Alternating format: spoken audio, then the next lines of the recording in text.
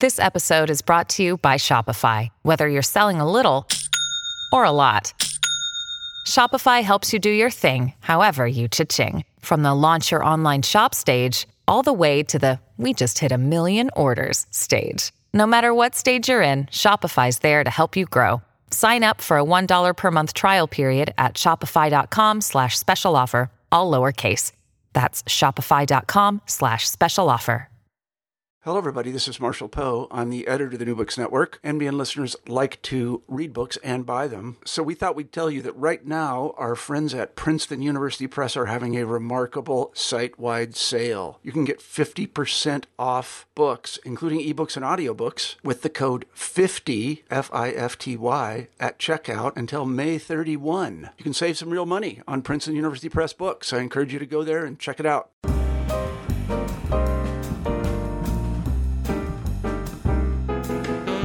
Hello, everyone, and welcome to New Books in Medicine. I am your host, Jeremy Corr. Today, we will be talking to Dr. Josh Luke. He is here to talk about his book, Health Wealth: 9 Steps to Financial Recovery. Josh, welcome to the show. Thanks for having me. Excited to be here. I wonder if you could begin the interview by telling me a little bit about yourself. Yeah. First of all, thanks again for having me on the show. So I was a hospital CEO for about 10 years, but what's interesting about that journey is when I was in high school, actually, I had 2 older brothers who were professional athletes. And I remember sitting on the bench watching my teammates play basketball my senior year in high school thinking, maybe God didn't bless me the same way he blessed my brothers to be a pro athlete. Maybe I should set my sights elsewhere. And so I actually set the goal of being in sports marketing. And so when I went to college and graduated, and then graduate school, I found myself working within all 4 major professional sports leagues as an intern or doing projects for them within a year or 2 of getting out of graduate school. And I was really loving doing that. But then when I was 28 years old, I got married. And 26 years old, I got married, and really quickly overnight, my priorities changed. And about the same time, my grandmother was sick, and she was going back and forth between nursing homes and hospitals and assisted livings. And I made a career change to healthcare. I trained to be a nursing home administrator. And within a few years of doing that, I got recruited to come run a small aging hospital in Southern California, where I'm from. And next thing I knew, I was a hospital CEO. My first job in a hospital ever at this small little hospital was as a CEO. So I learned on the job for 4 years. I got recruited after 4 years to go to another hospital and did that for 3 more years. And then about that time, the Affordable Care Act passed, or Obamacare. It's the same thing. Some people call it one, some call it the other. And because I was such a young CEO and saw things from such a different perspective and really questioned everything along the way, from this journey to sports marketing dude, to nursing home administrator, to hospital CEO, I was still asking a lot of questions and not getting answers. So when they completely changed the game with the Affordable Care Act, I started to speak out and present more on stage and started to write. And I got asked to write a book about Obamacare, specifically about the hospital readmission penalty, which was new and not many folks knew anything about it. So I researched it and wrote about it. And that really gave me a platform to become a full-time public speaker and author. And now I have 3 books, and 2 of them are bestsellers, the number one bestsellers on Amazon. The most recent one, as you mentioned, from Forbes, is called Health Wealth: Is Healthcare Bankrupting Your Business? 9 Steps to Financial Recovery. Came out in January 2018. It's been a lot of fun. So you've been dubbed a healthcare futurist. What exactly is a futurist? That's a great question. Somewhere along the way here back in 2014 and 15, when I was kind of transitioning out of the hospital C-suite, I was the vice president for a health system here in Southern California, and I was getting a lot of requests to go speak. So I was really kind of had my foot halfway out the door.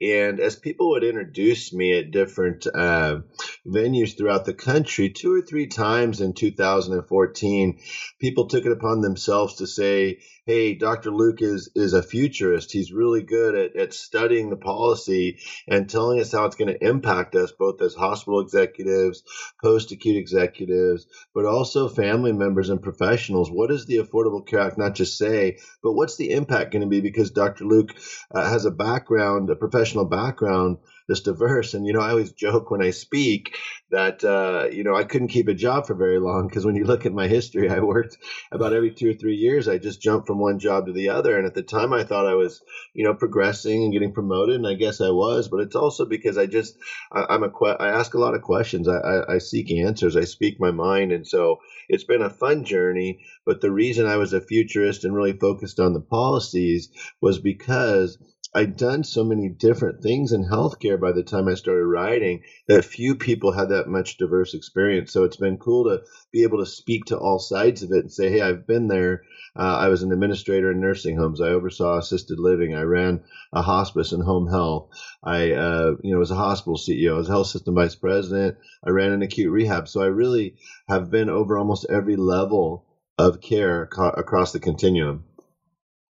What inspired you to write Health Wealth? Great question. So in 2016, I released a book called X-Acute, X-Acute, a former hospital CEO tells all on what's wrong with American healthcare. That same year, LinkedIn approached me about writing for their Healthcare Pulse. And so my LinkedIn following was growing. My book became a bestseller on Amazon. My public speaking, I became a full-time public speaker.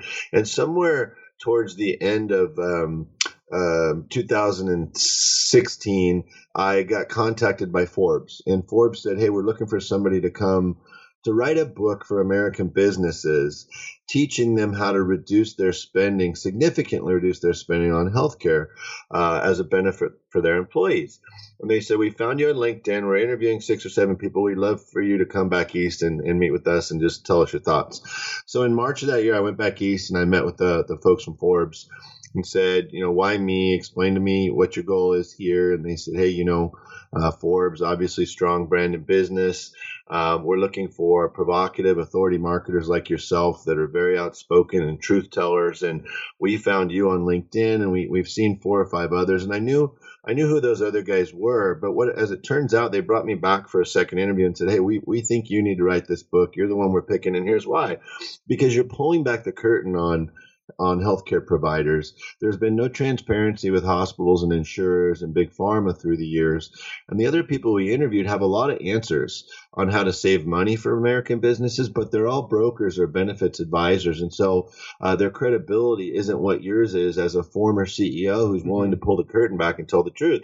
So when Forbes asked me to write this book, I really had to sleep on it for a few nights because I really wasn't planning on writing another book in the near future. And more importantly, they were asking me to reach outside of my comfort zone and write a book about something I wasn't necessarily an expert in. It was more of kind of a parallel field. And so I had to do some research. But I woke up kind of the second morning after I got back and they said, hey, we'd like you to write this book. And my wife said, what's up? And I said, hey, I just don't think I want to write another book. I haven't been planning on it. And I'm a little nervous because this is outside of my sweet spot. And my wife said, hey, don't you remember when you lost your job as a hospital CEO after 7 years? And you came to me and said, hey, we've been good stewards of our finances. We've been blessed for all these years. We have quite a nest egg of savings, but I just can't justify paying $1,400 to $2,500 a month for insurance when I'm unemployed, for health insurance for my family. We had 3 kids in middle school at the time, and I convinced my wife that we shouldn't be paying for health insurance. And that's a slippery slope when you got 3 young kids and a beautiful young wife at home. And so she went with it, and for 6 months we were uninsured. And she said to me that morning, she said, hey, if we can't afford healthcare, you being a CEO and us being good stewards of our finances, who in this country can afford healthcare? And that really resonated with me that, hey, I've lived this challenge, this ruining of the American dream. And it's really a universal issue.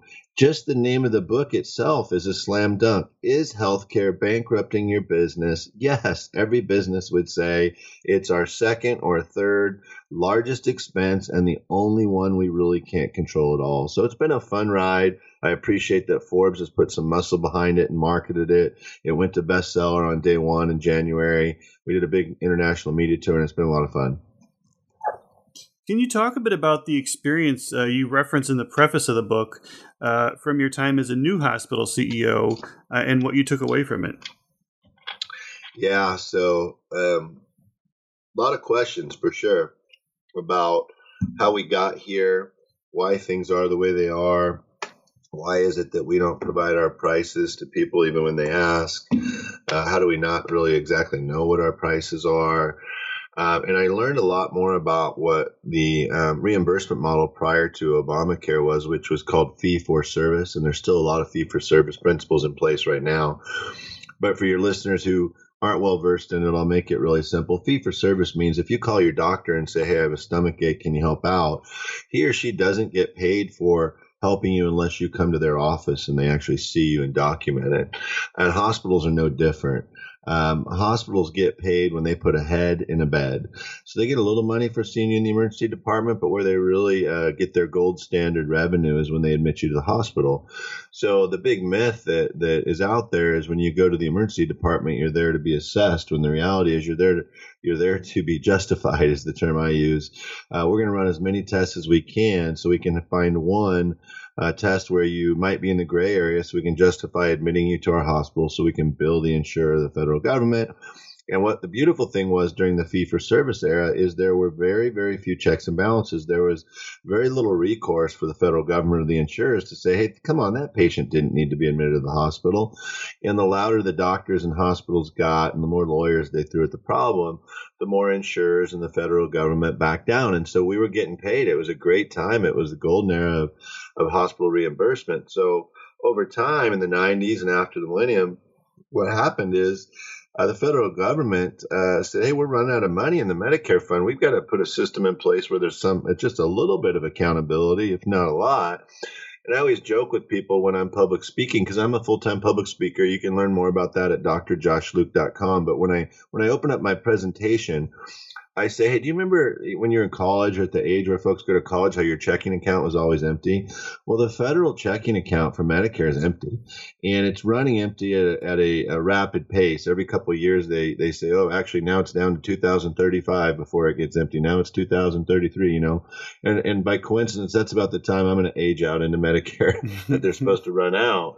But this goes to show, let me just kind of close the answer to that question with this.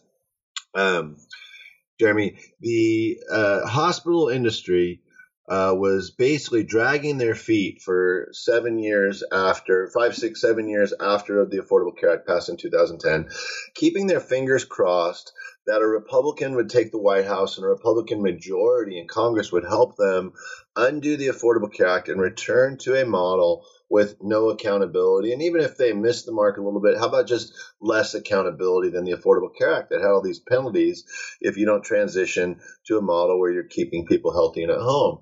So literally the hospitals didn't do anything for 5 or 6 years because they've always been able to drag their feet. They have one of the biggest lobbies in the country, if not the biggest. They're in the top 3. They throw money at their congressmen. They get what they want, and they don't have to do anything they don't want. That's always been the history. So, rewind back to 2016, Trump takes the White House, GOP majority, and literally overnight people are high-fiving in the hospital industry, but that lasted about 48 hours before people realize, oh, we got what we want, but that checking account's still empty. Mm-hmm. There's no way to go back to a system with no checks and balances. And the evidence of that is President Trump's first appointee for Director of Health and Human Services was a physician who was very open, Dr. Tom Price, about the fact that he did not support the Affordable Care Act and wanted to undo it. He was in that role for, I think, 6 to 8 months. And with every fiber in his body, he wanted to undo it. And he simply couldn't, nor could Congress. And there's 2 reasons that I basically identify with to say why that wouldn't happen. Number one, I've already covered a couple times. The checking account's empty. You can't go back to a system with no checks and balances because doctors, hospitals, nursing homes, big pharma have all shown that we're just going to bilk the system. Mm-hmm. Number one. Number two, I firmly believe, and I learned this as a young executive, which gets back to the root of this question, what did you learn as a 32-year-old hospital CEO? One of those early lessons was this: you cannot, in this country, in America, you cannot giveth and then taketh away. And what I mean by that is you can't give somebody a raise one year and then next year go back and say, oh, man, we had a rough year. I got to take some money away. It's very difficult to do that, which is why oftentimes in corporate America, we opt to just give you a bonus this year because we're not sure if next year is going to be great. And that way it doesn't become an expectation. And I believe that it's those 2 reasons. that even a Republican majority was unable to undo what they were vehemently stated that they would undo as soon as they were elected during the election, which was undo the Affordable Care Act. A, because there's no money in the Medicare fund to go back to a system with no checks and balances, and B, because Americans now felt entitled to have, there's a big debate. I guess entitled may not be the right word, but is health care a right or is it a privilege? And that's really what transitioned. And I wrote an interesting article on LinkedIn that basically said before Obamacare, regardless of your political affiliation, most Americans would have shrugged their shoulders and said, yeah, I don't know that healthcare is a right, in this country. Fast forward 6 or 7 years, it's now been offered as something that everyone can have. And it's you're going to see whether people are conservative Republicans or not, or even on the other side, everybody's kind of going, well, yeah, we should have healthcare because they've been conditioned for 6 or 7 years that this is something that's there for them, and it's hard to take that away. Where do you feel the right kind of payment methodology should be? Like more value-based care then, or how would you want that to be?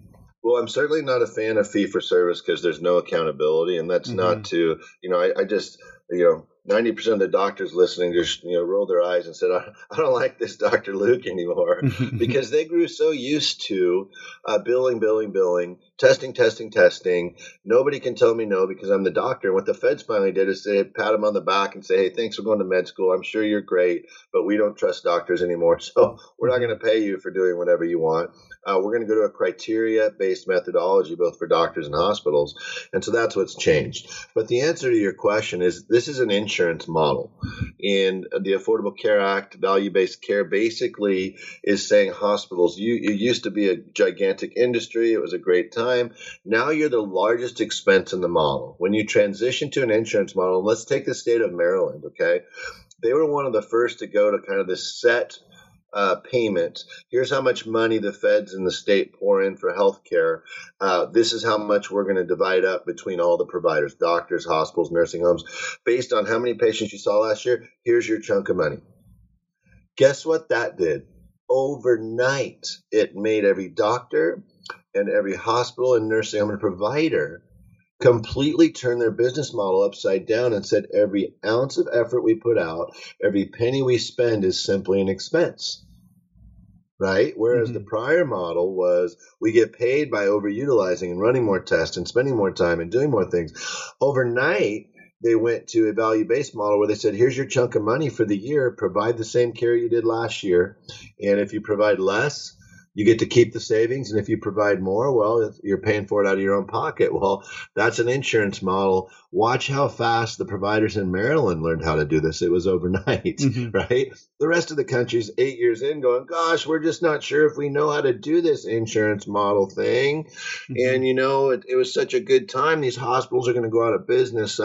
Too bad, so sad for us. What's going to happen? And I always find it humorous that you see these, hey, community, the hospitals doing a fundraising campaign for a new building. Aren't we awesome? This is what we used to do during the baby boomer era. We appeal to our community to build a new building so we can take care of you. Small side note. When you come to our emergency room, you can't afford to pay your copay. Oh, but we're back to ask you for an emotional appeal to donate money for a new building. So when you come, you can't afford it. I find so much irony in that I think that, I know we're going to talk here in a minute about millennial culture and how it's really turned to American culture.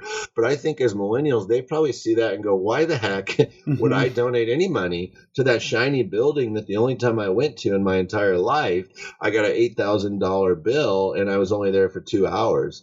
Us Gen Xers like me, we're caught somewhere in the middle where we lived both sides of it, where it used to be, part of the deal for a not-for-profit hospital to appeal to the community for fundraising. But now the millennials are kind of going, wait a minute, I can't even afford to have insurance to go there. Why would I ever donate money to it? So I kind of get a kick out of when I see those fundraising efforts coming on board. I'm fascinated. I'm a Gen Xer, proud Gen Xer. I joke that, I used to feel picked on for riding a BMX bike and drinking Diet Coke and watching MTV. And you look back and go, gosh, none of those things were really that bad. And now the millennials feel picked on. But what I realized about 2 years ago is as I was traveling the country, I was hearing for several years my grandmother will never use an iPad to improve her care. My mom won't use technology to better self-manage her care. Well, in 2016, that changed. You stopped hearing that because basically the technology got too good. And what I realized as I traveled the country is that was the year that millennial culture became American culture. And this year, 2018, is the year that millennials became the largest generation in the American workforce. And so when I speak, I talk a lot about how us as Gen Xers and Boomers, if we're not understanding how millennials interpret communication, then shame on us, and that's on us.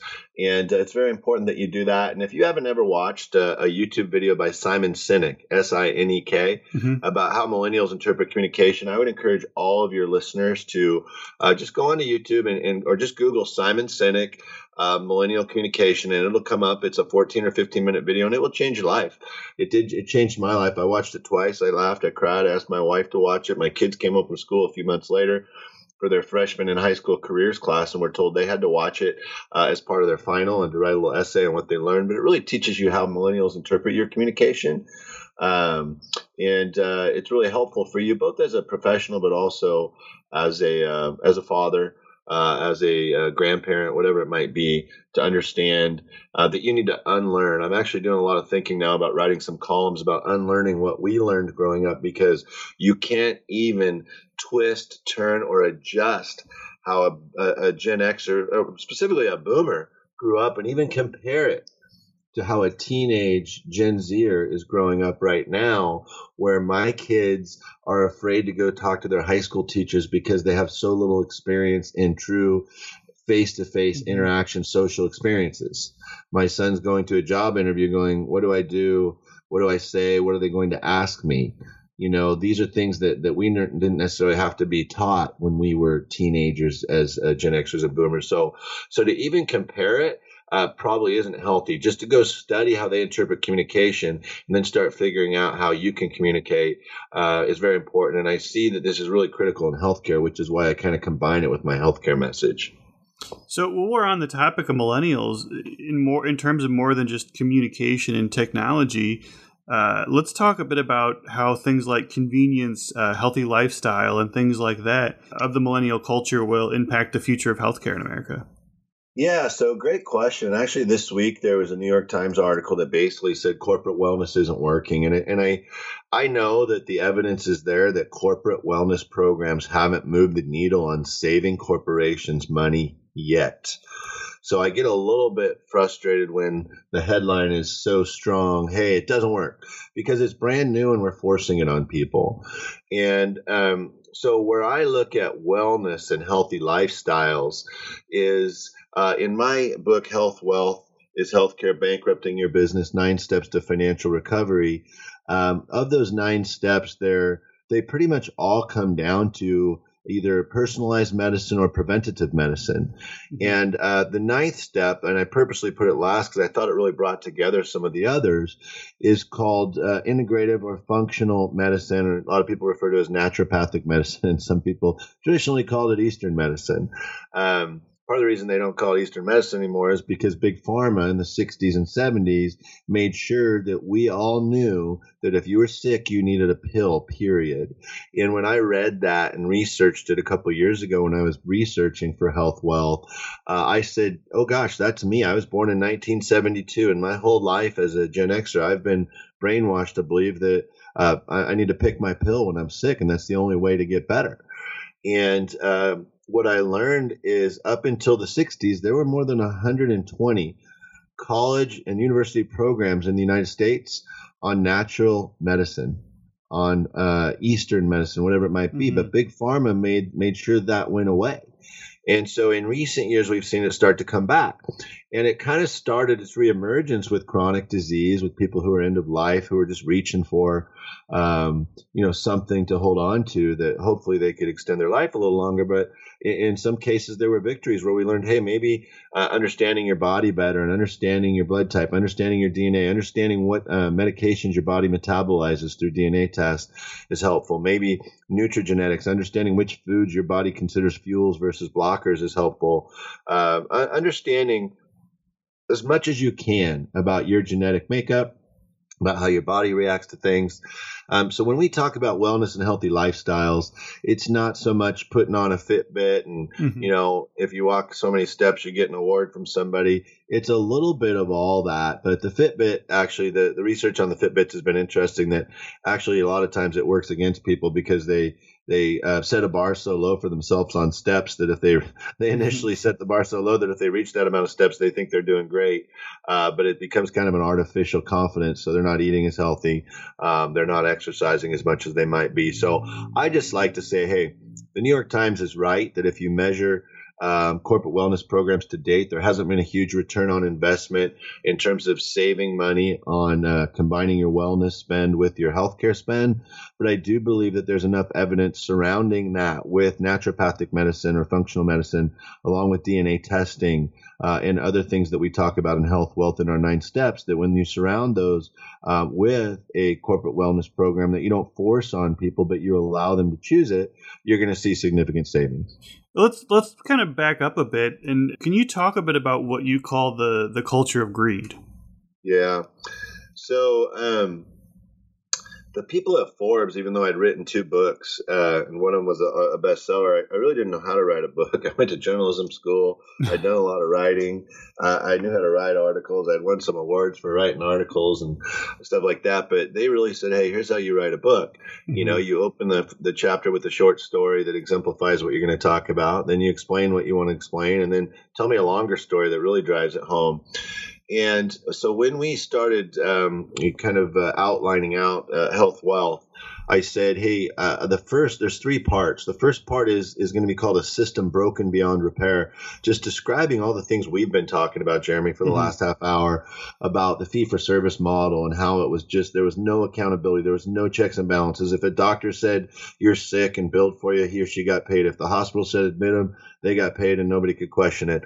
In fact, what other industry in America, if you went and asked for prices in advance, would they say, well, we don't have those. And the 20% of the time the hospital did give you the prices, they'd say, oh, but just so you know, these are just guesses, because it's up to the doctor and nurse what they actually do to you when you're in the operating room or getting the test that counts. So we'll bill you, and even if you disagree with it, there's no real recourse. So this model of no accountability in healthcare was really what I wanted to get the point across, and therefore I kind of dubbed it a system broken beyond repair. Once I described that in the first chapter, the folks at Forbes came back and they said, hey, chapter 2, you wrote about all the people that are problems. They're really the villains of greed. And I said, oh, man, that's awesome. They're villains of greed. It's all of a sudden it's like a Marvel comic or something. But the more they said that, I realized, hey, these guys are outsiders. They're just editors. They're not healthcare people. They read this and said, these people are really screwing me, and one by one they were. And even since this book came out, Health Wealth, it's 60 Minutes did a show earlier in 2018 where they talked about the pharmacy benefit manager, who is also one of these middlemen who really could be thrown in there as a villain of greed, because they were created to help companies spend less on pharmaceuticals several years ago. But over time, the big pharma got their claws in them and said, hey, how about if we rebate you personally the more money your clients spend, and if you steer them towards our high-priced meds instead of the generics, we'll pay you more. And so all of a sudden, somebody that you hired as your advocate is actually getting money under the table, so to speak, from others. So these villains of greed really start with the hospital. The hospital that's never been willing to share prices or be transparent. And then it goes to the insurer, the big insurers that raise their rates every year. Then we talk about big pharma. We talk about all these middlemen, whether it's device companies, pharmacy benefit managers, all of these people, third-party administrators that are doing these jobs that really are questionable to start with, but it just became a system broken beyond repair where everybody had to get their hand in the pot. And so let me throw this at you, Jeremy, because I think you're in the heartland, right? You're in Iowa, is that right? Iowa, yep. So I always liken, in fact, I think Iowa is the state I choose to say. Imagine you're in Iowa and you have an unemployment issue in your city. You have, a hospital that is the largest employer. And then all the other employers have, one of we call it the BUCAs in the industry. They contract with your Blue Cross, United, Cigna, Aetna, or HealthNet or something else. And so the point I want to make here is mid-sized city, Iowa, what percentage of your healthcare dollar is leaving the state of Iowa?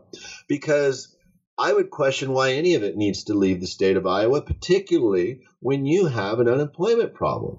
So if you were to start over and go to the hospital, which is the largest employer, and go to the other large employers and say, hey, why don't we start over and why don't we drop these guys called BUCA who are in Minnesota or in Louisville or in New York, wherever they are. So the question is, if 30 or 40% of your healthcare dollar for both families and employers in the state of Iowa is going out of the state to an insurer, a pharmacy benefit manager, some other type of middleman, what if you were to get everybody in town together and say, hey, let's start over. Let's start our own insurance company right here, where every dollar we spend stays in the state. We can employ a few more people. The money goes to our hospitals instead of to third parties somewhere in between.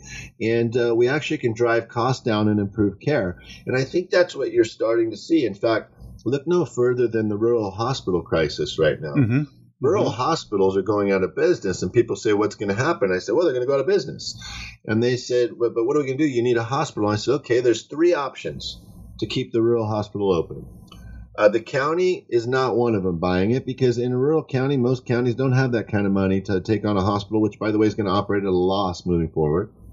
So that leaves the state to step in and say, hey, we can buy this hospital, own it, operate it, whatever you want to call it.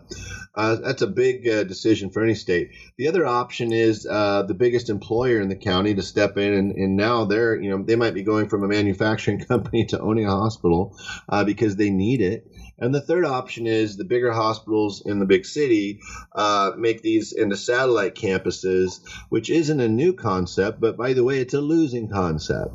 So it's going to take federal dollars to really create a trend of that happening where a big city hospital would be incentivized and reimbursed for taking on that burden, if you will. So hospitals are transitioning from a very lucrative business model to becoming the largest expense in the model. Think of them as the oil to the airliner. They're now the largest expense. I'm curious, since you've written the book and have been speaking about this stuff, have you heard anything from these villains of greed? Has anybody reached out to you directly and kind of challenged you on that? I would say informally after I speak, kind of half-heartedly, knowing that in the room they're in the minority. But here's why, Jeremy. Things are so good for those industries. They don't care that this big dude who gets everybody fired up, who's got a Forbes book, is on stage and people are getting fired up going, yeah, man, we're getting hosed on healthcare, both our business and our family. We can't even afford it. They just don't care because the ripple's not big enough. The wave's not big enough. But guess what's happening in 2018? My book came out on January 18th of this year. Forbes put some marketing muscle behind it. It went to bestseller. And this has nothing to do with the next few things that happen. But I mark that date because I want you to think about all the things that have happened in the 6 months since then. Walmart came out and said, hey, if you can't beat them, buy them. And they're buying their insurer. The most efficient company in the world at reducing costs could not control their healthcare costs. So they just said, we'll just buy our insurer and we'll figure out how to do it ourselves. Second, JP Morgan, Amazon, Berkshire Hathaway said, hey, we can't afford healthcare either. So we're just going to blow it up and start over. Disney down in Orlando, we can't afford healthcare, our insurance either. So we're just going to go right to the hospital system and contract directly and form our own. Apple, hey, we found a better way. We're going to put clinics on our campuses. It just on down the line, right? It just keeps coming and coming. This is all in the last 6 months. And what I joke with people about, you've never heard of any of those companies, have you? And the joke is, if those companies can't afford healthcare, it just reiterates my point that no companies can. And guys, the companies aren't even the bigger issue. American families can't afford healthcare. And to me, that's the tragedy. Most recent studies show that more than 50%, closer to 80% of a millennial's lifetime income will go to healthcare in this country at the rate we're going right now. So while we're talking about the affordability of it on the personal level, can you talk about the experience you had when your son went to the emergency room? Yeah, it's interesting. My son was playing freshman football and he woke up, 10 o'clock one night and said, man, I just got a stomach ache. I need to go to the emergency room. And so we went and we sat there for a few hours, my wife and I, and had a bunch of tests done. About 2 a.m. they released us and we came home and they just said, gosh, I think he was just having some cramps and he'll be better in the morning. And so, we have good insurance. We're covered by one of the BUCAs. It's a PPO. And a few months later, I get a bill in the mail that, I think it was $1,700 from the anesthesiologist for whatever they did. And then it was almost $4,000, I think, from the hospital for everything they did. And, I wrote about this in my prior book, Execute, that even as a hospital CEO, I can't understand the bills that we send to you. So what I've always done, and I recommend this in one of the chapters in my book, Execute, I say, hey, I just hold on to those bills for 2 or 3 months because oftentimes there's adjustments and the insurance pays and takes care of some of your portion. So I held on to those and they kept coming. And it turns out that those numbers were, in fact, what I owed. And finally, after about 3 or 4 months, the hospital started calling me and asking for me to pay. And I said, hey, I'd like to just talk about each line item. And of course, they weren't prepared to do that. It was basically on me to challenge it. And then I said, well, I'm an independent small business owner, which is true. And so, can you offer me a discount? I said, we're not allowed to offer discounts. And I said, well, sure you are. And they said, no, that actually doesn't happen until we send you to collections. And I said, well, could you just send me to collections right now? I literally said that to them. They're like, nobody's ever said that to me. And I said, because I know this game really well. I'm not going to be threatened. And I really don't feel like I need to pay, more than $5,000 for an emergency room visit because my son had a stomach ache, So I actually just got my first collection notice almost 21 months later from a collection company, which is probably owned by that hospital system. That's what most of them do. They own their own collection agency, but they put it under a different name, put it in a different state. Sometimes they don't. Sometimes they just sell that debt for 20 cents on the dollar or 15 cents on the dollar, and they let other people try to collect. But a lot of times the health system actually owns the collection agency. And I noticed on that invoice I got a few months ago that they actually offered me a discount right off the bat without me asking. If I paid now, I can save X percent. And it was still like $3,000 or something stupid. Yeah, and it's interesting, you being an insider, how to game it, but the majority of American consumers don't. And that's one of the big issues. You talked about like a lot the culture of greed, but we also talked about the things that Apple and Walmart and Amazon, Berkshire Hathaway are doing, J.P. Morgan. Why do you feel, in spite of this innovation, that American healthcare is broken beyond repair? Well, Amazon's going to prove that they can start over, and I just wrote a column for Forbes last week on this exact thing. They already have the infrastructure in place for both direct-to-consumer, wholesale, and retail. They've got all that in place. They've already done in several different industries what they're hoping to do in healthcare. So all the doubters are doubting just because others have tried to reinvent the wheel and it didn't work, but others weren't Amazon, which is basically the most powerful company in the country. I want to go back just really quickly. You hit on something that I think is important. In my prior book, Execute, I have one chapter specifically allocated to teaching Americans how to deal with hospital and physician bills that they think are unfair. And it's not outing or exposing anything inappropriate. It's just saying, here's how it works. And it's largely how I just explained it to you a minute ago. But your question prior to that was, hey, how do these folks that you're outing feel about you? Well, one of my first reviews on Amazon, both of my books I've been blessed, they're like 4.5 to 5 star average on Amazon, the 2 bestsellers. But one of my first 10 reviews on Execute was from a physician who read the book. And I'm not that kind to physicians, but the reality is I'm not that kind to anybody in the book. I just out everybody and say, here's what's really going on. And basically he gave me a 1 star and said, Dr. Luke basically teaches you how to undermine the hospital and doctor and not pay. And a lot of people are like, oh, you got to go in there and delete that review. And I said, no, it's actually a great review. I love that. I think it makes it interesting. There's a 1 star. It makes people want to go, oh, this guy's outing people. This must be good stuff. And I, I'm human. So I kind of go back and I read it and I say, hey, did I say something I shouldn't have in here? And I went back and said, no, I read it and there wasn't really anything in there that did what he suggested, which was basically say, lie to the hospital so you don't have to pay. I didn't say lie. I basically just said, hey, I want to talk about these things. I'm a small business owner. If you are a small business owner, if you're unemployed, say you're unemployed, but just say, hey, what are my options here? But I found that 1 star, which is still up, and I love it. It's still one of my favorite reviews. It makes me relevant, right? He was one of those people in the crowd saying, hey, stop it, stop outing us. But remember, for almost 10 years, I ran hospitals in the inner city that are there for the neediest of the needy. They're not hospitals people choose to go by choice. If you're going to have a heart surgery or hip surgery, they're really there for those people that don't have choices. And so I really was passionate about serving the neediest of the needy. Largely it was immigrant communities or seniors in nursing homes. And so I really saw kind of the underbelly of the healthcare delivery model. I call it the haves and the have-nots. You have these not-for-profit hospitals, which I described earlier, that they think things are so great they're actually asking you to donate money to them, even though you can't afford to go there. And then there's the other side of the world where I ran these hospitals, which literally we were just trying to keep enough cash in the bank each day to survive another day.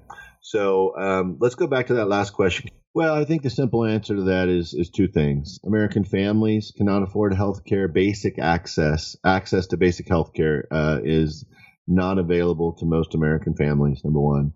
And number 2, the cost of providing health care as a benefit to employees, which is now required by law, is no longer affordable for American businesses as well. And it's really killing the American dream. Let's shift gears a little bit. How and why should employers create what you call a health wealth culture, and what are its biggest benefits? Well, here's the bottom line with creating a health wealth culture. So I talked about part 1 of the book, Health Wealth from Forbes. It's health-wealth, by the way, from Forbes. And if you want to learn more about health wealth, go to health-wealth.com. And there you can learn about the book. We have an interactive series you can do. We have an assessment to see if your business is losing money. I have a podcast where I interview a lot of folks just like this and talk about these things. So those are all available there. But really, part 1 of the book is A System Broken Beyond Repair. It really just gives you kind of a handful of pages about why the system's broken. Part 2 says, hey, you don't even need to read part 3, which is the 9 steps to financial recovery, and unless you understand 2 things. Number 1, individuals have to engage in the healthcare shopping process just like they would buying a car or a house. Traditionally, that's been very difficult to get employees to do. The second thing is, once you understand that becoming an EHC, an engaged healthcare consumer, is the critical point for all your employees, the second fact is you need to create a health wealth culture at your work, an environment that enables them, promotes them, encourages them to always be conscious of living a healthy lifestyle, making good choices, choosing preferred providers and centers of excellence, focusing on personalized and preventative medicine, addressing their chronic disease or their vulnerability to chronic disease. And these are all the things talked about in the 9 steps. So part 2 of the book is becoming an EHC, an engaged healthcare consumer. That's what all your employees need to do, and creating an environment for them to do that. Part 3 of the book is here's 9 tactics, 9 steps that will help your company save drastically and be a company that can save 20 or 30% annually on healthcare. Can you outline and go into a bit of depth about each of those 9 steps? Sure. And really, the order I did them in, I thought made the most sense, because the advice I got as I put this book together was, hey, Josh, make it simple. I want turnkey ideas, or I'm going to put the book down. I don't want to, I have to go to my community and recreate the whole wheel in Iowa like we talked about earlier, Right, I just want to write a check to somebody and have the ROI be, 6 months, 9 months, 12 months, or less than 18 months. So here, let me give them to you in order right here. Okay, so the first one of the 9 steps is offer alternative insurance models. And what I mean by that is a lot of these new models are, hey, we have a 24-hour hotline where you can call a physician or nurse practitioner. We can get you a telehealth consult with a physician within an hour, pretty much at any time. And those are going to be free, but we're going to charge you if you go to a clinic. We're going to charge you if you go to the physician without trying those things first. And these are less expensive approaches to primary care. Again, what we found is when you offer those things, it's actually encouraging more utilization, because when the call line and the telehealth aren't connected to the primary care office, where they understand the goal is to push down, not to add, it can be lucrative, it can be beneficial to your organization reducing spending when people are using it to avoid the urgent care of the doctor, but it needs to be part of a bigger model. And so we call those alternative insurance models. Also in that chapter, we talk about these collaborations or cooperatives, like the Christian cooperatives, where it's not actually insurance. They're not regulated by the Department of Insurance, but there's really a portion of what you're doing is taking a leap of faith that there's enough people paying into this model that when you need reimbursement for healthcare, you'll get it. And you can read more about that in step 1. Step 2 is about reducing absenteeism, which I call the $1 million problem, when your high-performing employees are missing days of work or hours of work because they have a dependent, whether a spouse, a parent, or a child who has a chronic disease or a need at home, and some different ways to address that. Step 3 is convert to direct primary care. And I mentioned in step 1, we talked about these alternative insurance models where you have a call line or you do telehealth. Really, those work best when you combine them with direct primary care. And DPC is the term, basically means if you have 400 or 500 employees in one location or in one city, contract with a primary care office and say, hey, we're going to pay you a couple $1 million a year, but our employees and their family members can walk in anytime between 7 a.m. and 9 p.m. without an appointment. And you also need to make sure you're working in cooperation with the telehealth system we use and the hotline we use, because the goal is to reduce people coming to your office by using those other services. And that's called direct primary care. And we're finding that doctors actually can spend quite a bit more time, like 15 to 20 minutes with each patient when they do that, instead of the average, which is less than 3 minutes in traditional care. A lot of people say, hey, Josh, that sounds a lot like concierge medicine, which is kind of rich people medicine where you have to pay an annual fee to go see your doctor. It is. There are some similarities, but it's actually not concierge medicine. It's a new concept where the corporation pays a chunk of money to the primary care office to make sure they're going to make time for their employees. So step 4 is conduct an independent carrier and broker expense review. And really, just like you would do in your home or as an individual, I want you to basically account for every single penny that your company spends on healthcare. Find out where it goes and why and for what purpose, and see if you can eliminate it or reduce it. Step 5 is implementing disease-specific value and care management programs. And the most obvious of these, and there's so many of them out there now, but the most obvious of these is for diabetes. It's such a preventable disease. You can prevent it from progressing when you are aware that you're pre-diabetic or to it. And there's all kinds of programs. And again, your company just pays a fee, and then employees can voluntarily sign up for these programs. Step 6, health wealth. Step 6 is reward long-term employees with a full genome sequence and DNA testing. What that means is, you've heard of 23andMe.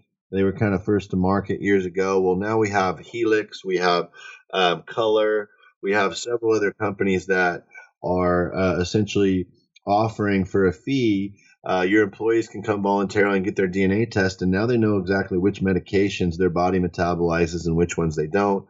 So you can reduce your corporate spending and your personal spending on pharmaceuticals significantly. And we're also starting to see some progress on nutrigenetics, so individuals can find out which foods their body considers fuels versus which foods their body might consider blockers. So it also, DNA testing and full genome sequencing can also show you if you're genetically predisposed to get certain types of cancer. If you want to read more about this, if this piques your interest, because it really is fascinating, I want you to Google the word Color with a capital C, COLOR, which is the name of a company out of the Bay Area. And I want you to Google Color and Levi Strauss and DNA testing, those 3 words. You're going to see an article come up that really talks about how this company Color contracts with 3 or 4 different companies that offer this as a benefit to their employees, and the benefits they've seen and the ROI they've seen as well.